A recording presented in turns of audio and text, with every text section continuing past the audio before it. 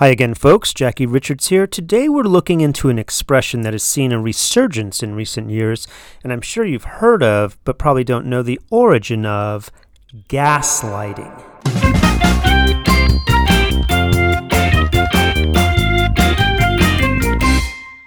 I'm not sure when I first heard this expression, but it was definitely within the last 5 years or so.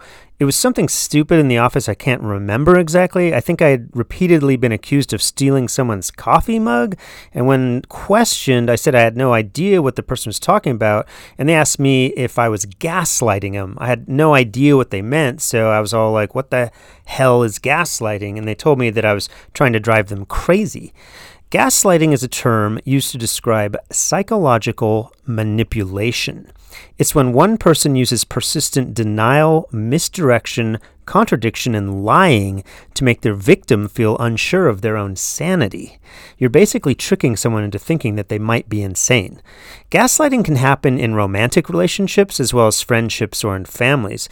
The goal for the gaslighter is to make the victim undermine their own judgment and reduce their self-esteem to make the victim more dependent on the abuser for much longer. It might start with something simple, like moving an item you put down, then saying that you misplaced the item.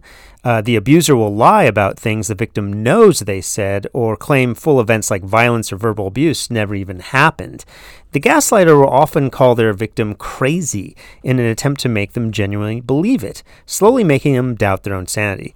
Gaslighting can lead to depression, and in some cases has even led to suicide. Okay, but why do they call something like this gaslighting? What does lighting gas lamps have to do with it?